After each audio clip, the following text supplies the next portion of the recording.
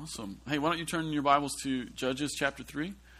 That's where we're going to land this morning. I want to talk this morning a little bit about the kind of person that God uses. And we're going to examine the text this morning, and we're going to hopefully hear the word of the Lord. Really have enjoyed even just the study aspect of getting into the book of Judges.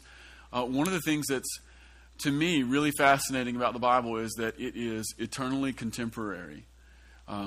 So a lot of times you would be perhaps tempted to believe that a book like Judges, which is in some ways so different, it's about going to war, and there's so many battles. It's a pretty exciting book, but in some ways it reads like an ancient text because it is, and some of that blood and guts that come out, it gets on us, and we're tempted to believe because of maybe the violence or maybe just the way the text is written. We're tempted to believe that it's a book about like simple, primitive, tribal people who lived a couple thousand years ago. And one of the things that's really fascinating to me is that it is not a book about simple tribal people who lived a couple thousand years ago. It's actually about us.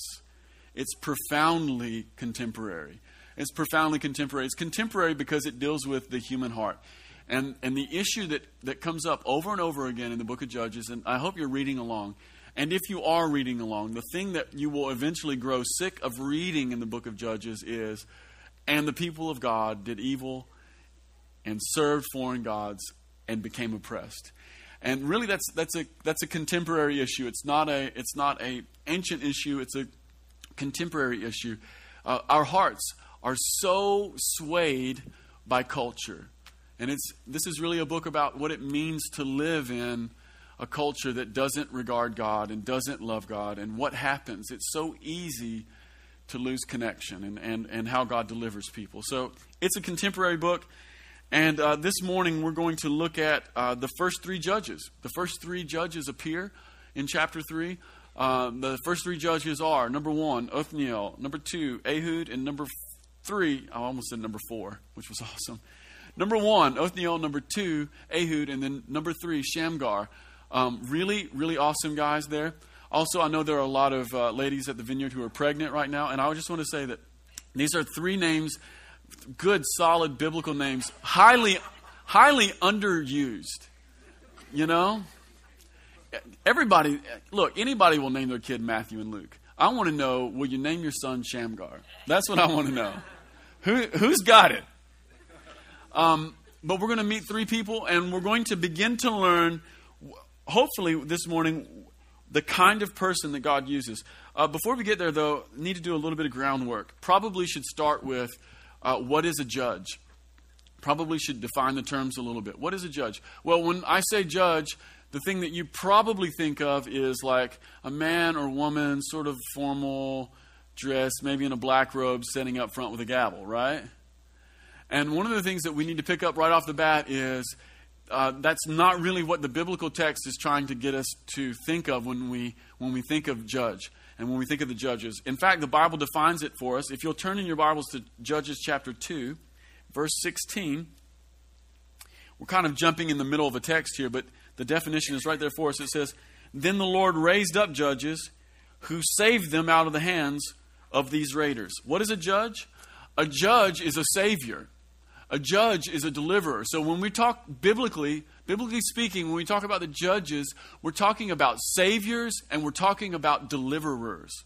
Now, when I say the word savior and deliverer, who do you think of? Jesus. Yeah. And that's the right answer. That's the right answer, because everybody that we're going to read about in the next couple months, they're foreshadowing and they're types of the Lord Jesus.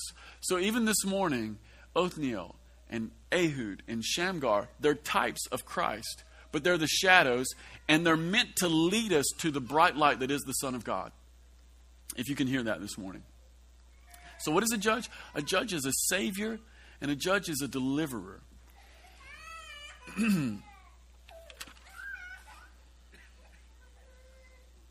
Not only was a judge a savior and a deliverer, but particularly in this book, judges almost always carry a military aspect. So there's this there's this aspect of battle and there's this aspect of war that comes along with it as well. And the reason there's war and there's battle is because the people of Israel were oppressed. And they were oppressed by foreign peoples. They were oppressed by all these countries that lived around them, and then even a few from within. And the reason they were oppressed is because they didn't completely do what God had asked them to do. If you guys remember the book of Joshua, Joshua says, hey, the Lord says to Joshua, I'm giving you some land. I want you to go into the land, and I want you to completely eradicate the land, take over. And they only did that partially. So if you remember from the first chapter of Judges, it says they went in, they began to take the land. But remember along about verse 15 or 16, it says the tribe of Benjamin did not dispossess all the people. Right there. They did not completely obey the Lord. And because of that, they end up oppressed. And the reason they end up oppressed is not just because they disobey the Lord, but it's actually perhaps another reason. It's obviously ultimately disobedience, but it's disobedience that begins with compromise. So the people of God had a mandate from the Lord and ultimately compromised on it. And anytime the people of God, and that includes you and I, this is where we need to begin to read ourselves into the story. Anytime we begin to compromise, one of the things we need to know is right away is that compromise is always making peace with the enemy, and compromise is always making peace, and the price is oppression. Always. And this is how the people of Israel fell into compromise. They compromised three ways. The first way was they compromised geographically. They began to share the geography with people that God never intended them to share the geography with.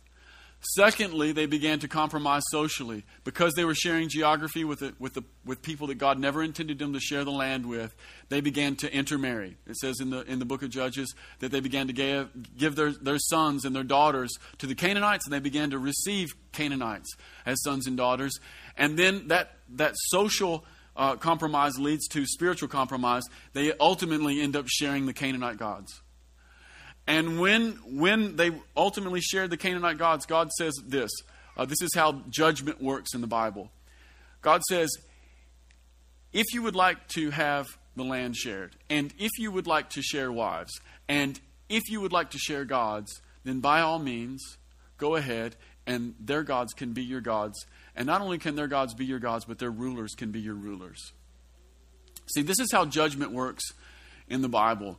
Far and away, the judgment of God is mostly people getting what they think they want. In the South in particular, and in America, more generally speaking, most American believers believe that the judgment of God is God finding people sinning and then shoving a piano of judgment out of heaven, squashing them and laughing. And that's not what judgment is at all. Judgment is God giving people what they think they want. So the people say, well, we'll compromise. We'll share the land.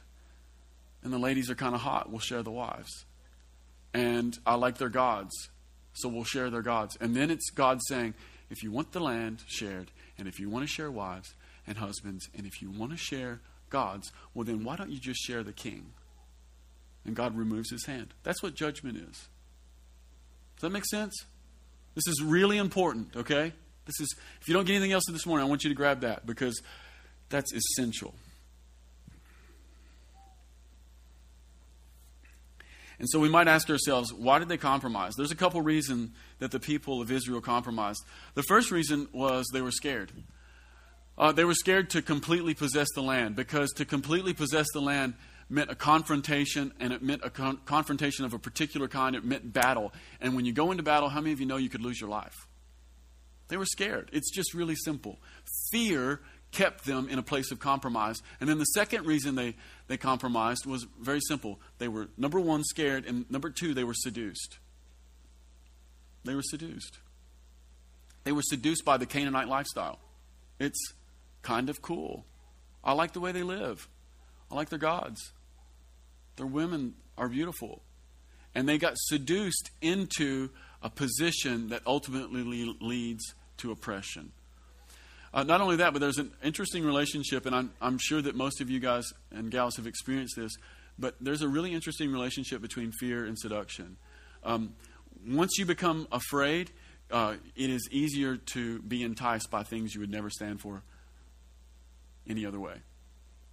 When you think you might lose your life, the ladies become more beautiful. Does that make sense? When you think you might lose your life, their gods don't seem so bad anymore.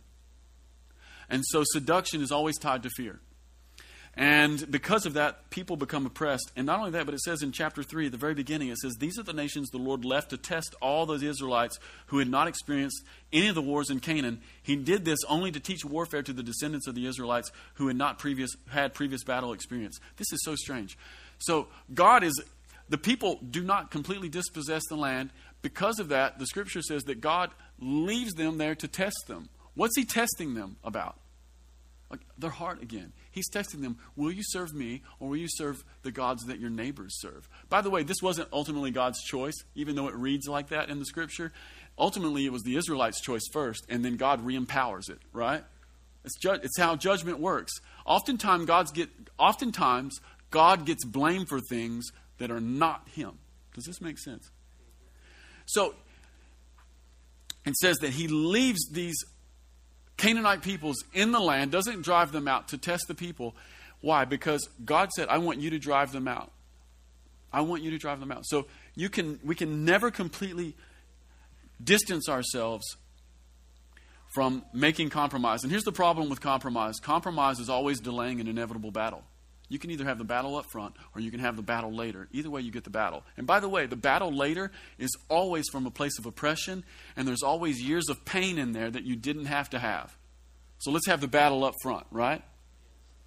In the spirit and in the natural, there's battles here or there. In between is pain. Let's have the battle over here. That's what compromise does. It's settling for less than God's blessing. It's delaying an inevitable battle. So I've said all of this to say this. I personally believe that we're living in times of compromise. And I mean, heck, we could talk about this for hours. You guys are smart. You live with people. You know the troubles that people have. You know the troubles that you have. People come to my office. I run into people in town. And one of the things I know is that we're living in an area that's oppressed. And not just this area, but all over the world, people are living in various levels of oppression and have made various lines and ties of agreement with the spirit of the age, and in doing so have lived oppressed lives of less than God's blessing. And because of that, the only thing that breaks through is a battle with the spirit of the age, to face it dead on. And to not do so is to live an oppressed life. So, I mean, just in our own territory, I can't tell you how many people that I've met in the last 15 years who are completely addicted. Maybe you know someone. Maybe you are addicted. The good news is this morning, if you are addicted, there's freedom. And the Lord could actually set you free today.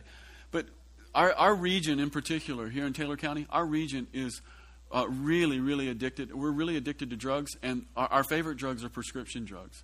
I can't tell you how many people I've met who have ruined their lives taking Lortabs. The really crazy thing is that they even know it. Can't get away from it. That's just one. How many of you all remember a couple weeks ago when we kicked this series off and Andrea for 30 seconds talked about the gods of this area? Do y'all remember that? For like 30 seconds. How many of you all felt it? Like, as soon as she said it, you knew it was true, right? Do y'all remember the first one she talked about? Self-pity. Hit like a brick in the room. Hit like a brick. See, the people in our region, they are ruled by the god of self-pity, which is really just the little brother to the god of poverty, the spirit of poverty. Our region is depressed and oppressed by a spirit of poverty that keeps people living from a place of self-pity. There's oppression in all kinds of places. So it's the first thing. I believe that we're living in an area of oppression. And the second thing I want to tell you is this, is I believe that God wants to raise up judges in Taylor County who will go and who will throw oppression off of people through acts of courage. I don't believe that people have to be addicted to Lortabs their entire life. I don't believe that people have to take 15 pills in the morning, bomb out, and not pay attention to their kids who grow up and get pregnant at 15 and redo the cycle. I don't believe that. I don't believe that people have to live under the power of poverty and self-pity. I don't believe that the voice that says you can't gets to have a say forever. But what I do believe is that the only way those gods get removed is for judges to be raised up in our time, in our city, and in our region, and for people to stand alongside the weak and the broken and to say, let me show you something else. I believe it's going to take acts of courage. So one of the things we might want to ask this morning is, who is the person that God uses? What kind of person might God anoint to be a judge, to set people free? What kind of person might God anoint to be a savior and to be a deliverer? To operate under the anointing of the Lord Jesus Christ, who is himself the ultimate savior and deliverer. Amen? Sometimes when we think about this, when we're asking the question, what kind of person does God use? Does God have a type? A lot of us think in our heads, if we have any biblical training or any experience in the Bible at all, sometimes we default to certain prototypes and we assume that God is working within a particular system. Sometimes we think that God is only going to use the Moses types.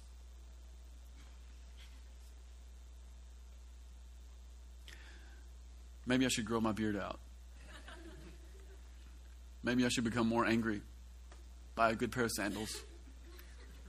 You guys seen Evan Almighty? I watched that again last week with my kids. I love the part where God keeps... The part where he gets the beard is awesome. But the most hilarious part to me is the part where God keeps giving him like the robes and the sandals. And he puts his suit on over it. Yeah. Yeah. What is the kind of person that God uses? Let me tell you some stories. 3 stories from the book of Judges. We'll start with Othniel. We'll read a little bit. Start in verse 7. The Israelites did evil in the eyes of the Lord. They forgot the Lord. That's so strange. How many of y'all realize this? People don't get up in the morning and go, I hate Jesus. You know what? Freaking hate Jesus. I'm done with him. They don't do that. But what people do is they forget Jesus. They forget Jesus.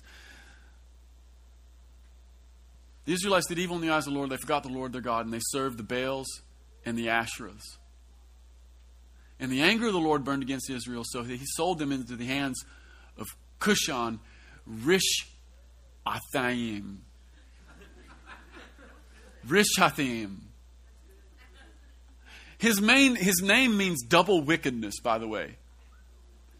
His name means double wickedness. Most likely this was a name that he gave himself or someone in his court gave him. You know how everybody wants a nickname?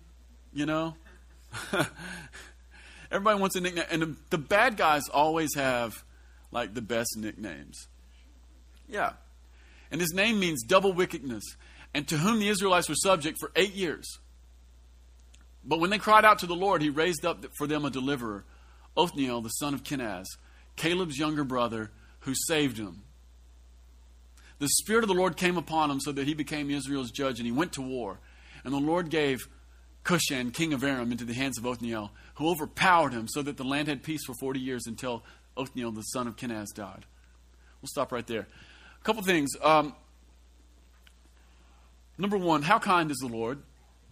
How kind is the Lord? The people leave him. He gives them to the gods that they think they want. And when they realize that it's oppression and misery, they cry out to him, and the Lord answers their prayer.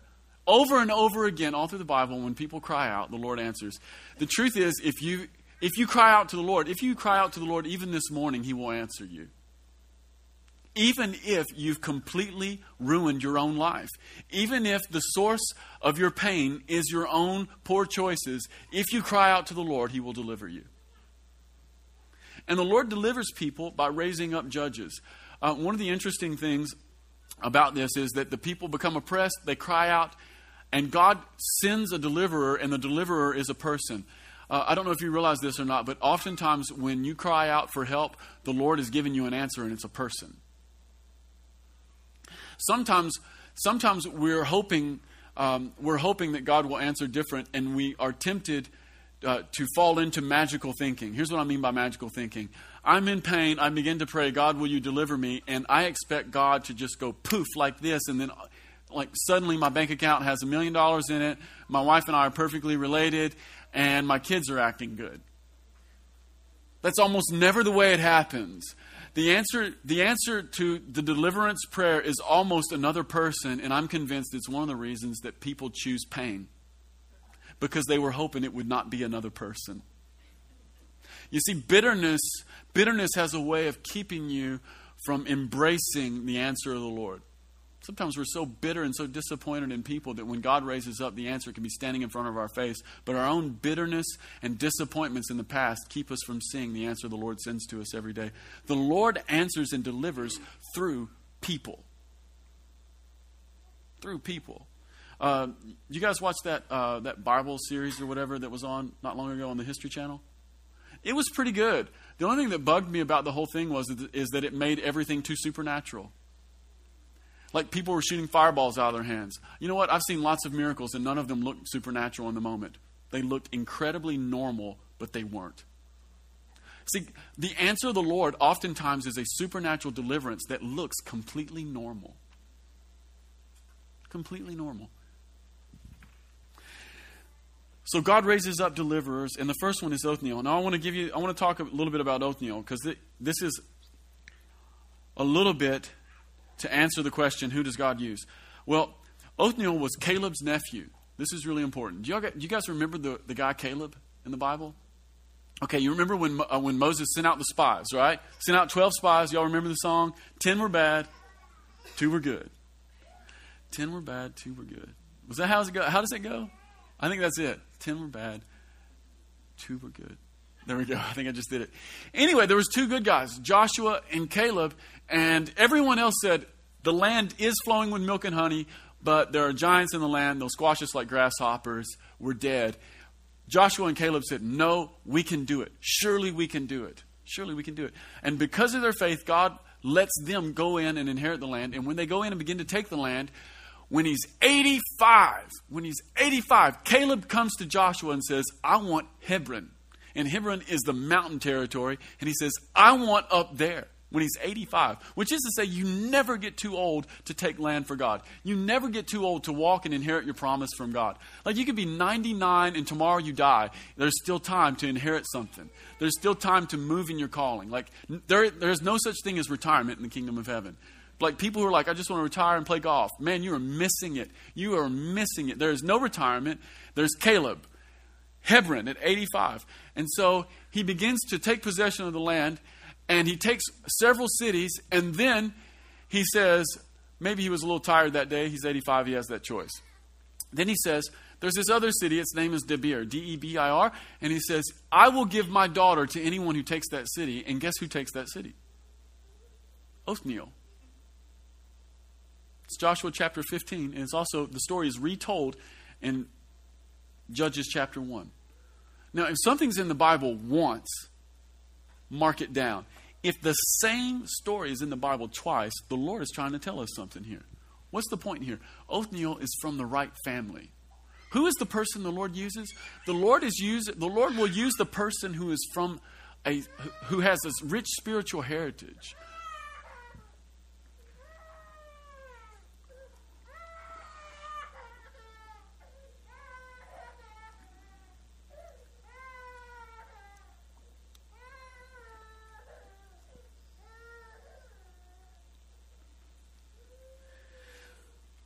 So Othniel was Caleb's nephew.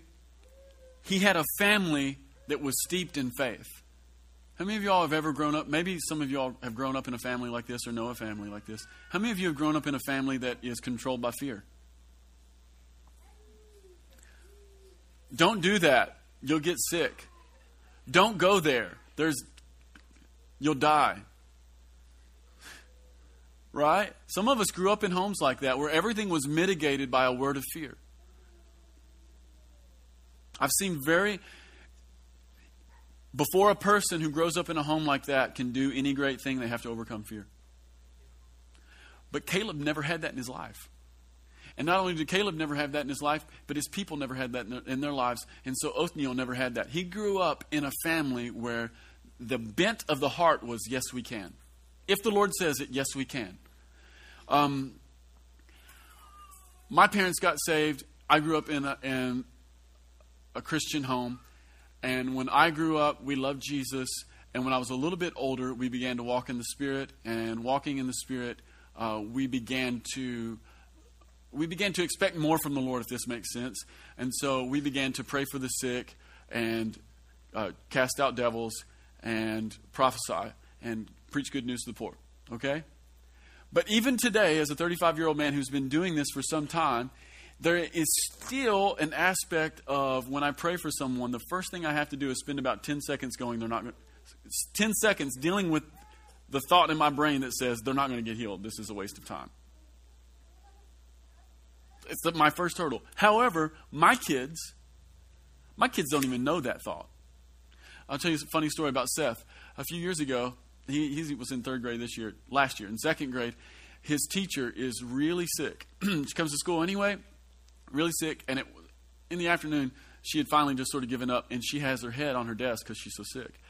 Now, Seth sees her, and he knows that she's sick. He sees her laying down, and he pops up, and he goes over, and he puts his hand on her head, and he says, "In the name of Jesus, be healed." Now, she didn't ask him to pray for her. He wasn't invited. He just did it. Why did he do it? Because this is just what you do. Like in our family, we've modeled praying for healing. Seth doesn't even have to jump over the hurdle. Nothing's going to happen. Why am I doing this? He's just doing it. Do you see there's momentum in the generations? Othniel was from the right family, a family with a yes we can because the Lord says so. He was a man of valor. Not only that, but Othniel was a skilled leader, and he was already experienced in battle, and he was anointed by the Spirit. The Bible says in verse 10 that the Spirit of the Lord came upon him, and he went to war. How many of y'all would like to have the Holy Spirit come upon you? Now, how many of y'all want to go to war? No takers. Interesting. Listen, the anointing of the Spirit is always for battle. David was anointed as king over Israel, and he was anointed to fight the people's battles. So he was from the right family. He had experience, and he was anointed by the Spirit. Who does God use? He uses people from the right family. He uses people who are anointed with the Holy Spirit, and he uses people who will go out and fight battles and get experience. No wonder the Lord chose him as the first judge, right? Makes sort of sense. Now, let's talk about someone else. Ehud. Who does the Lord use? There's a man named Ehud. We don't know much about him, and in fact, this narrative moves really quickly. But one of the things that the Bible tells us is that he was a left-handed man. This is what I think is really funny about Ehud. The Bible says he's left-handed, but he's from the tribe of Benjamin, and Benjamin means son of my right hand.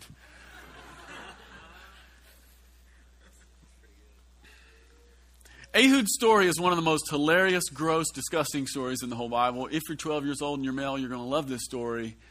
If you're not, hang on. Here's essentially what happens. The Israelites do evil in the sight of the Lord again. He sells them into the hands of the Moabites, and there's a king, and the king of the Moabites at this time is named Eglon. And Eglon's name means little bull. The only thing was, he wasn't just a little bull, he was quite fat. He was enormous. Eglon was enormous. Giant. Eglon was a giant. He was a giant of a man. He had a belly so big. Anyway,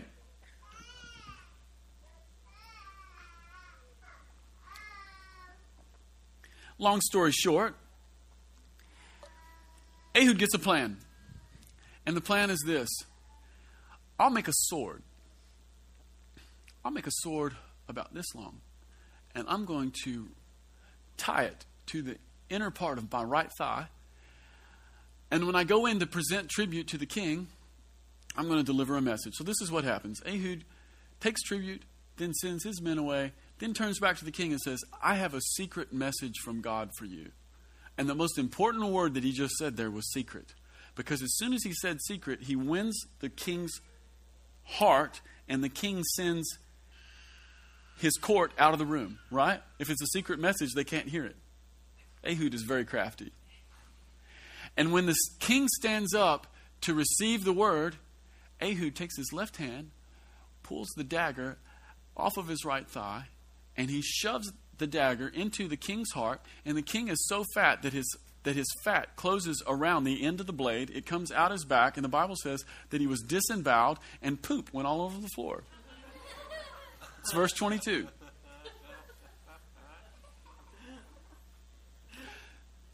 Some people in the room just became more interested in reading the Bible. And then Ehud walks out the door, locks it, and he makes his way for the borderland. Here's what's interesting about that. Then his servants come back to the door. It's locked. Hello, king. Are you in there? They can't rouse him, and they don't unlock the door even though they have a key because they assume that he's using the bathroom. Why would they assume that he's using the bathroom? They can smell it. Yep, this is in the Bible.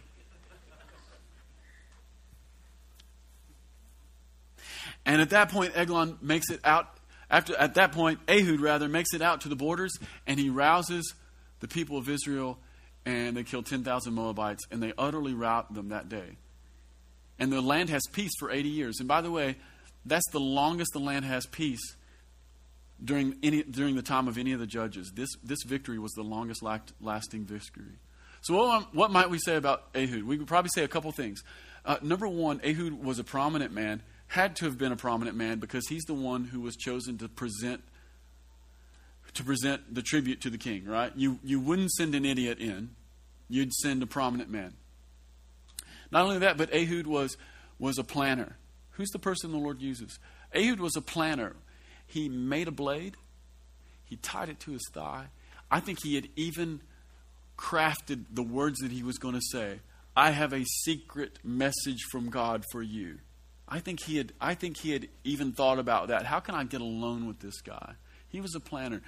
And not only that, but he was a man of faith. It says in verse 28, he says to the people of Israel, follow me, for the Lord has given Moab, your enemy, into your hands. Whose battle was this battle? It was the Lord's, and Ehud knew it. He was a man of faith.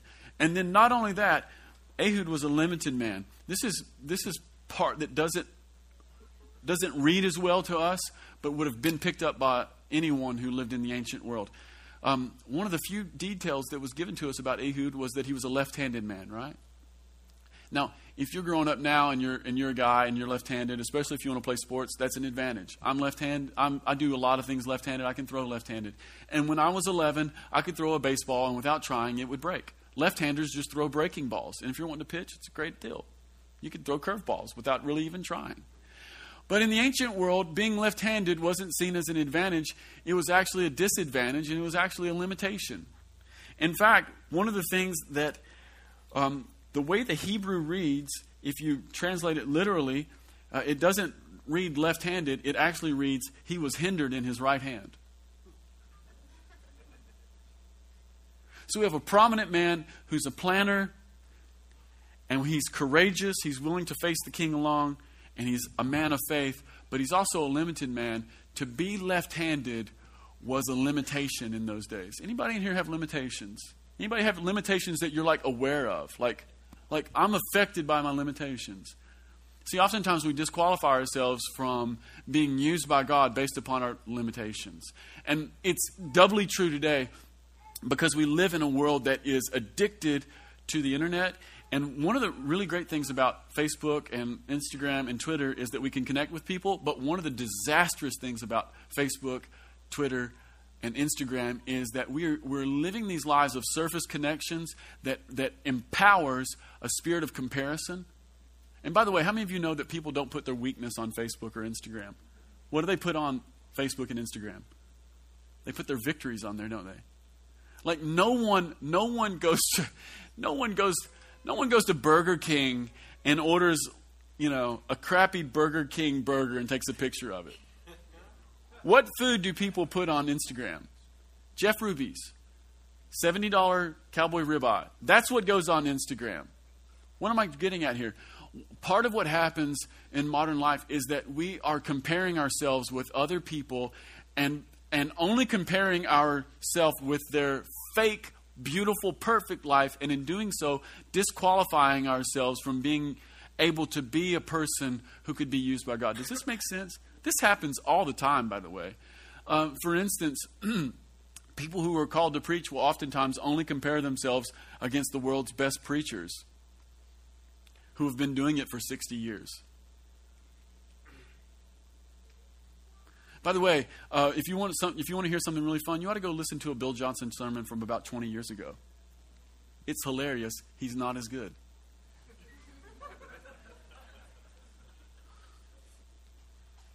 "20 years ago, Bill Johnson wasn't that great. But comparison has a way of removing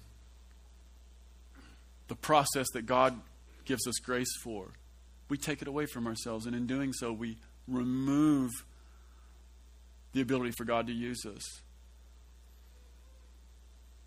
Sometimes the interactions that we have with people make us feel our own inadequacies and our own insecurities and our own limitations all the more vigorously. Ever get around somebody really, really smart and feel so dumb? Like they're not even trying to make you feel dumb, but just the sheer volume of intelligence they have make you feel like an idiot, and you're like, just forget it, I'm done. That happens to me quite often. Yeah. Where's that coming from, by the way? Or maybe you're a person in the room who really does have a real legitimate limitation. One of the things that the story of Ehud is telling us is that there are no limitations before God. He can take your weakness and work it to strength.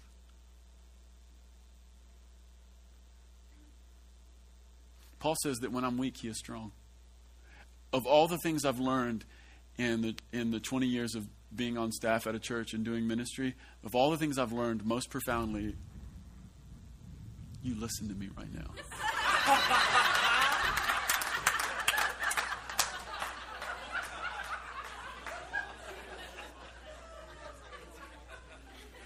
This is the money, all right?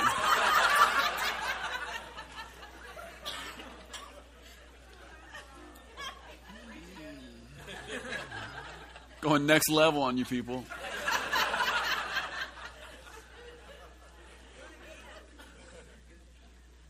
But of all the things I've learned most profoundly from the Lord, it's that when I'm weak, he really is strong. And when I begin to move in my strength is the very moment that the Lord will back up and let me fail. Weakness isn't weakness with the Lord. Just isn't. And then there's a last guy. His name is Shamgar. One verse. Let's put it up. Last guy in chapter 3. After Ehud came Shamgar, son of Anath, who struck down 600 Philistines with an ox goad. He too saved Israel. Shamgar is really interesting. Who is the person that the Lord uses? Well, he uses people like Shamgar. And we can learn a couple things from Shamgar right away. Number one, the name Shamgar was not an Israelite name. It was actually a Canaanite name. And Anath, his father, Anath is the name of one of the Canaanite gods who was the god of sex and war. And one of the things that tells us right off the bat is that God has raised up someone who is not from the club to do the fighting for the club. He is raising up people who are outside of the family, supposedly outside of the blessing, and he's beginning to anoint them with the blessing. And then I love this next part. It says he struck down 600 Philistines with an ox goad. Anybody in the room know what an ox goad is? Yeah. I didn't know till this week either. It's a staff anywhere from 6 to 8 feet long. On one end, it's about 6 inches round with a point. On the other end, it's like a chisel. And these guys would take it and they would beat their oxes and poke them so they could plow the fields. And then the chisel part was for cleaning off the plow. What does that tell us? This tells us that Shamgar was a peasant. That he wasn't rich. And he wasn't from the right family. In fact, he's the exact opposite of Ehud. He's the exact opposite of Othniel. Who is the person that God uses? Well, he'll use you if you're an Othniel from the right family, but he'll also use you if you're a Shamgar from the wrong club. Not only that, he'll use you if you're Ehud, a man of prominence and probably some wealth who can go in and talk before the king, but he'll also use you if you're a Shamgar and you're just out plowing the fields. The fact that he killed 600 Philistines with an ox goad tells us that this probably wasn't a planner. This was probably spontaneous. How many of you know you don't go into battle with an ox goad? If you have a choice, you bring a sword. See, Shamgar was the exact opposite of Othniel. Othniel from the right family, Shamgar from the wrong family. He's the exact opposite of Ehud. Ehud was a planner. Shamgar is spontaneous. Not only that, but it says he killed 600 Philistines with an ox goad. One of the things that I hear in that is that the Lord is using our history to prepare us for the future. He's using the things that are at hand to become a weapon to set people free. Sometimes we have this mindset that says that when God uses me, it's going to be a whole lot different from the life I'm living right now. And the truth is, He's probably just going to anoint what you're already doing.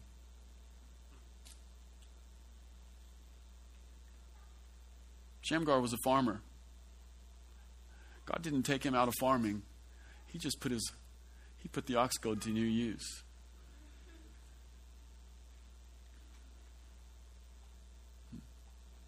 Some of us in the room are like, well, I'll be used by God when I can go to seminary.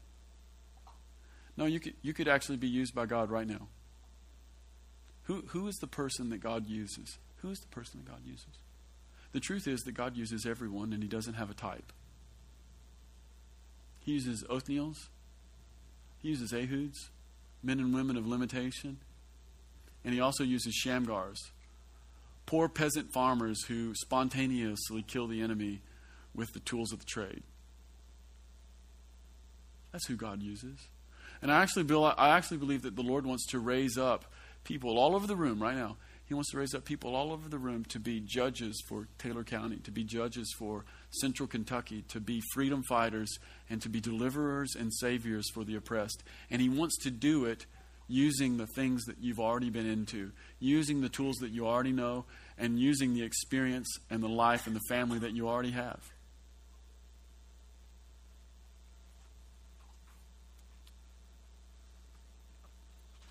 A couple more things I want to emphasize. 3 things in particular.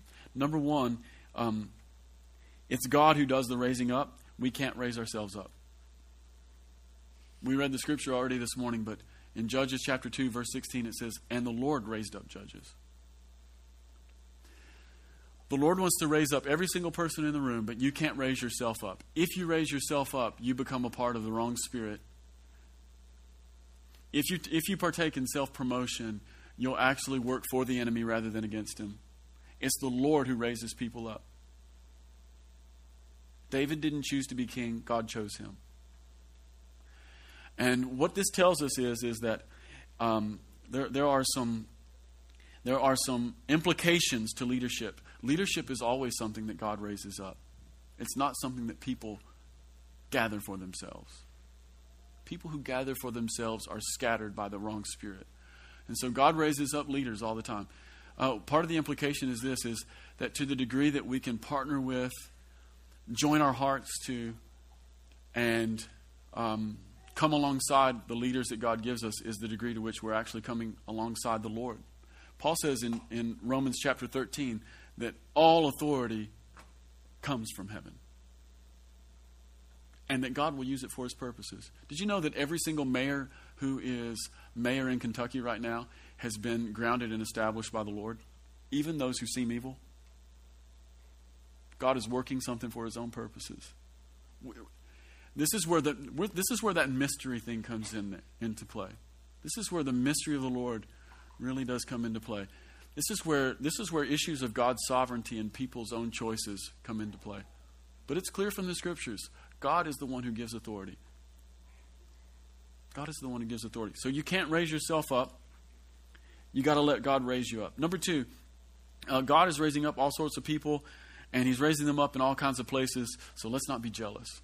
See, a lot of times what happens is we will get jealous when God raises someone else up because we assume that when He raises them up, that He is at the same time rejecting us. We have got to stop reading promotion from the Lord as rejection for us. That is the devil's way of interpreting promotion and leadership in someone else's life. I don't know if you're aware of this, but Jephthah, who is a judge that we're going to read about in a few weeks. Jephthah is a judge, and he was alive, and he was a judge at the same time that Samson was. Did y'all know that? What's the point? The point is that God raises people up. People can't raise themselves up. And that there is actually room for judges to be contemporary. That God has given everyone a particular sphere. He wants to raise you up inside of that sphere. He wants to give you influence inside of that sphere. There's no reason for us to be jealous about someone else's sphere. To the degree that we become jealous about where God is working in someone else's life is the degree to which we are negating and forfeiting what God wants to do in your own life where you're at. And from what I can tell, Jephthah and Samson were never jealous of one another. We got to get that. And then third, God raises up people so they can serve. The judges were deliverers. They were risk takers. They were people who were willing to take a courageous stand for the oppressed. And here's the deal, church, if you're free, it's so that you can free other people. And if you want to be a freedom fighter, if you want to partner with the Lord to see deliverance come to our region, it means that you're going to have to be courageous. I've read the Bible. One of the things I can't find in the Bible are cowards. Cowards don't make it in the Bible. The Bible is a collection of stories about the courageous. And maybe you have fears this morning, but here's what courage is. Courage is just fear that said its prayers. Everybody's scared, but we got to say at some point in our life, my fears will not control me. The word of the Lord will, and I will press on past them. That's what it is. The Bible, there's no records of cowards. There are records of people who start off cowards and end up courageous, and that's you and me. And so if we want to partner with the Lord to be a freedom fighter, if we want to partner with the Lord to see people be released, we have to be willing to be people who are courageous. God wants to inject courage into his church. You realize that Peter was the guy who ran away and 3 times said, I don't know who that man is, talking about Jesus. Denied him 3 times. A few short days later, Peter is standing in front of a massive crowd, probably 15,000, 20,000 people. And he looks at him and he says, he was the Lord Jesus and you guys murdered him. The very guys who were yelling, crucify, Peter stands in front of them. A few days later, when he ran away from those people, he stands in front of them and he says, you guys murdered him. That's courage. That's what it's going to take. It's going to take some men and women in our town to get courage and say, you know what? It's not okay for people to be trapped in addiction. It's going to take courage for people to stand up and go, it's not okay for people in our town to be trapped in poverty. It's going to take people in our town who are willing to roll the dice and say, you know what? It's not okay that people in our town don't have what God intends them to have. It's not okay.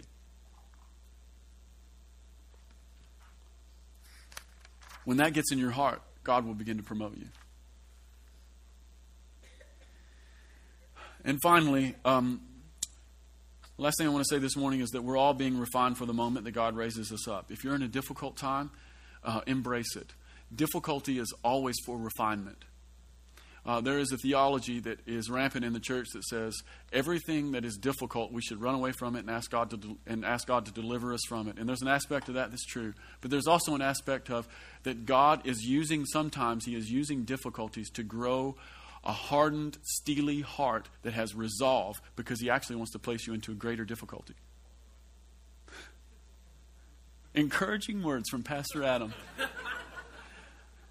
Think it's bad now? Let me encourage you. It's going to get worse. The Lord wants to take you through difficult times so that he can place you in even more difficult times. He wants to harden your resolve. He wants to harden your resolve. In chapter 3, at the very beginning, remember we read it. It said he left the Canaanites in the land. Why? So that everyone would learn about war. I'm here to tell you this morning that the Lord wants to teach every man and woman in this room about war. He wants to teach every man and woman in this room about not relenting. And difficulty is for refinement. We can pray for deliverance. That's good. We can pray for God to come and help us. We should. And you know what? He will. But oftentimes we should pray that he gives us strength to go through. Because everyone in the Bible who was an overcomer overcame something. That's the problem with being an overcomer. You have to overcome something.